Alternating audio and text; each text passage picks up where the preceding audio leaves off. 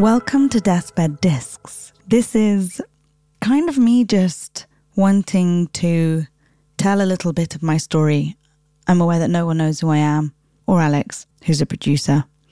But I thought it would be really interesting to just come here and say a few words before the season starts. So this is really the story of Deathbed Discs.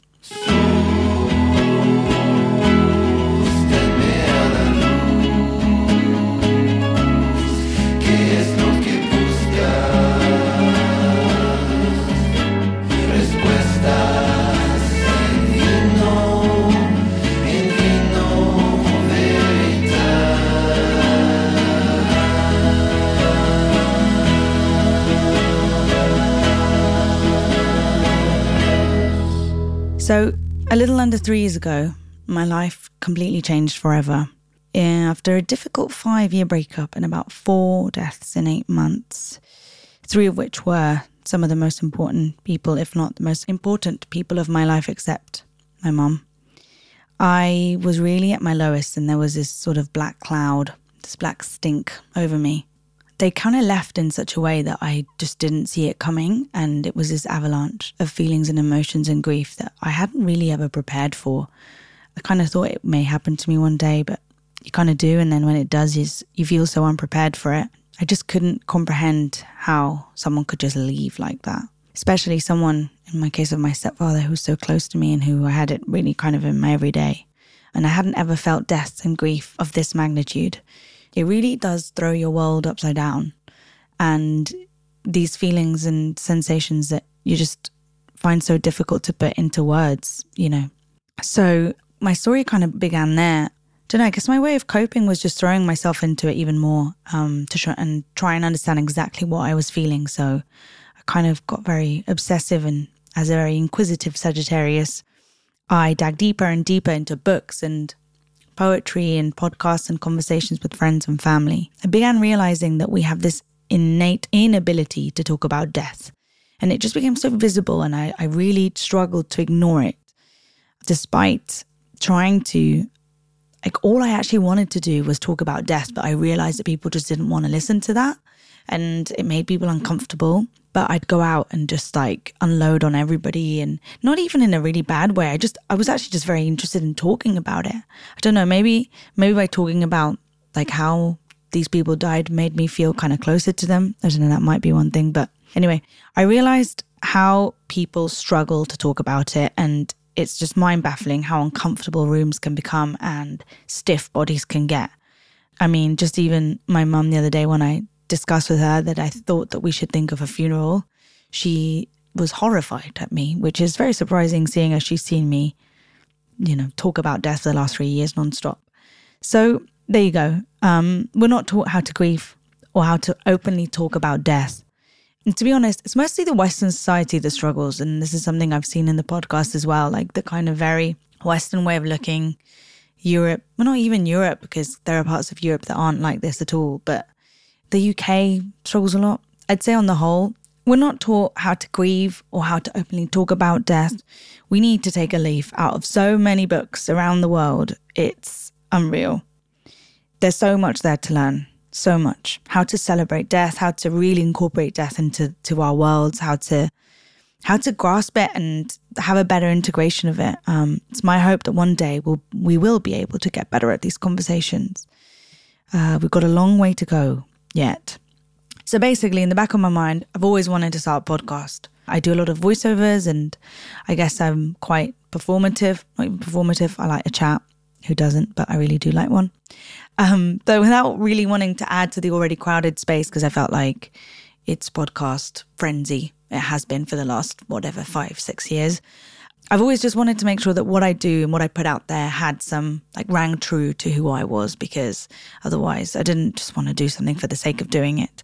So I tried to think of loads of ideas, and none of them really stuck. So it wasn't really until last September that I was in the north of Catalonia, in a town called Cadaqués, which is actually where Dali used to hang out, would you believe? I was with my best friend, and we were driving in the car. She was driving, and Robbie Williams's Feel came on, and we were just belting out the song and just kind of looking at each other and smiling and laughing. And I just turned around and I'm like, oh my God, when I die, please play this at my funeral.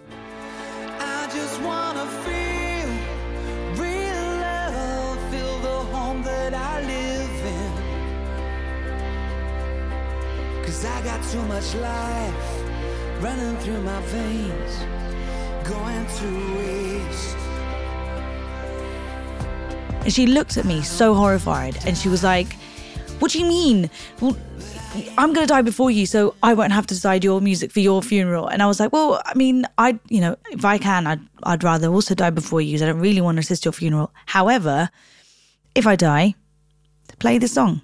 So after a brief discussion on who would die first, the penny dropped, and it was like literally in that moment I just took up my phone and I was like, oh my God, this is what I have to do. This is the podcast. I have to ask people what they want played at their funeral, because it's such an important part of the funeral process and of death.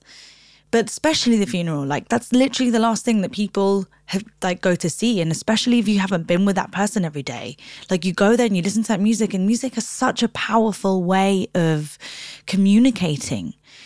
So yeah, it just dropped. And you know that feeling when you just know that you've got it. It's just there. It's done. And I just felt so good. And I was like, yeah, this is it. So anyway, I was speaking to my friend Alex, who's an amazing musician, sound engineer, and who's also the founder of Audio Commune, a sound production agency, and they do bespoke sound and music. He runs it with his friend Felix. We got talking about it and he loved the idea, and he was like, listen, I want to help you.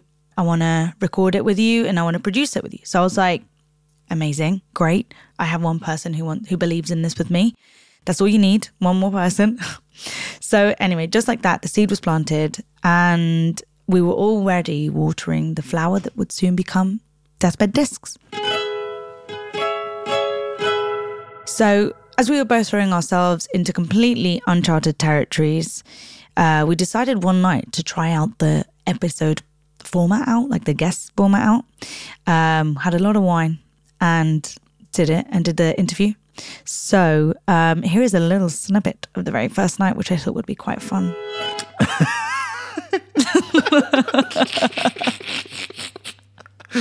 All right, okay, and take it away. I mean, we're recording, so if you're ready, yeah, I'm ready. This is all for show. This is all for show. This is all for show. Of course, it is. This is all for show. I mean, I'm live streaming this.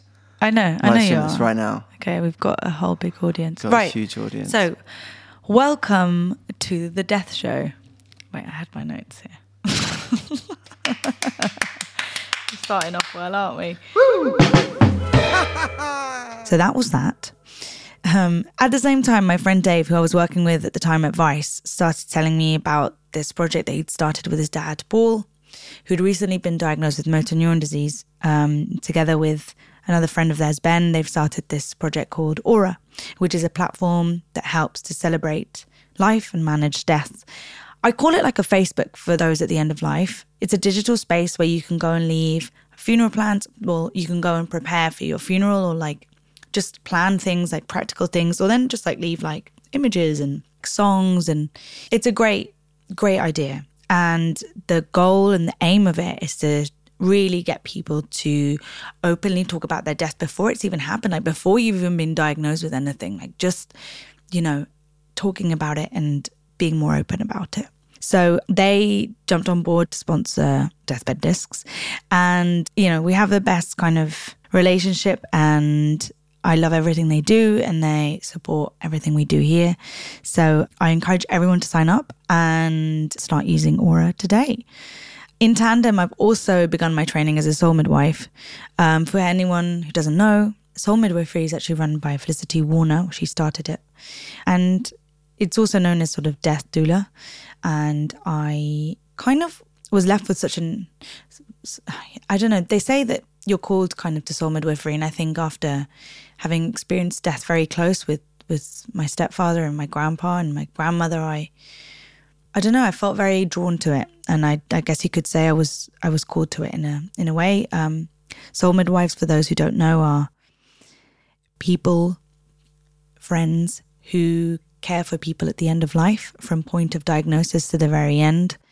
They help to make the process as peaceful as it can be, to ensure that that person leaves this world physically in the best possible way.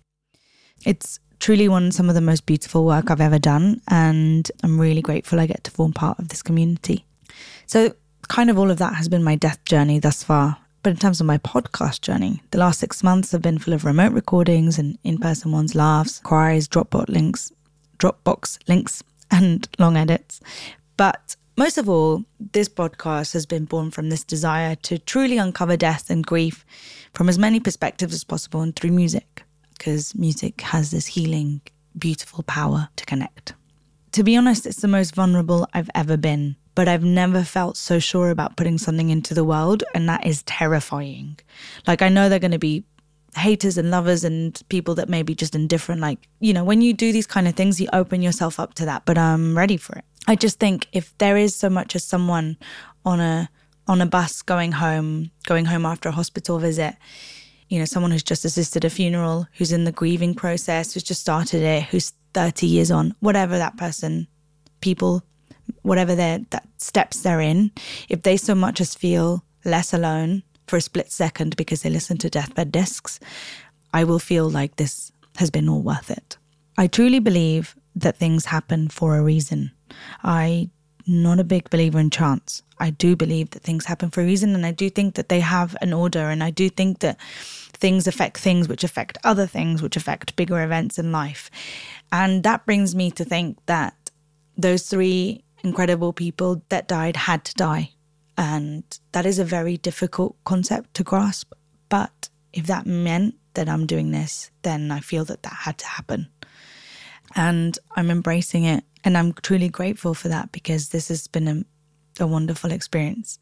And this has been, as I said, something I feel like I've been needing to do for a while. So I really just want to dedicate this episode to Deirdre, my grandpa, my grandma Avia, and my stepdad Ed, who I watched die in my arms, and who I'll be forever grateful for the time we shared. Ed, or Simon as he was known, once said to me that it's impossible for someone to be gone if they're in your heart every day. And if deep grief is a sign of deep love, then I embrace the grief that I've had for the last 2.5 years. So, with all of that said, I really, truly hope that you will enjoy the first season of Deathbed Discs. So, sending love, thank you for listening, and welcome to Deathbed Discs.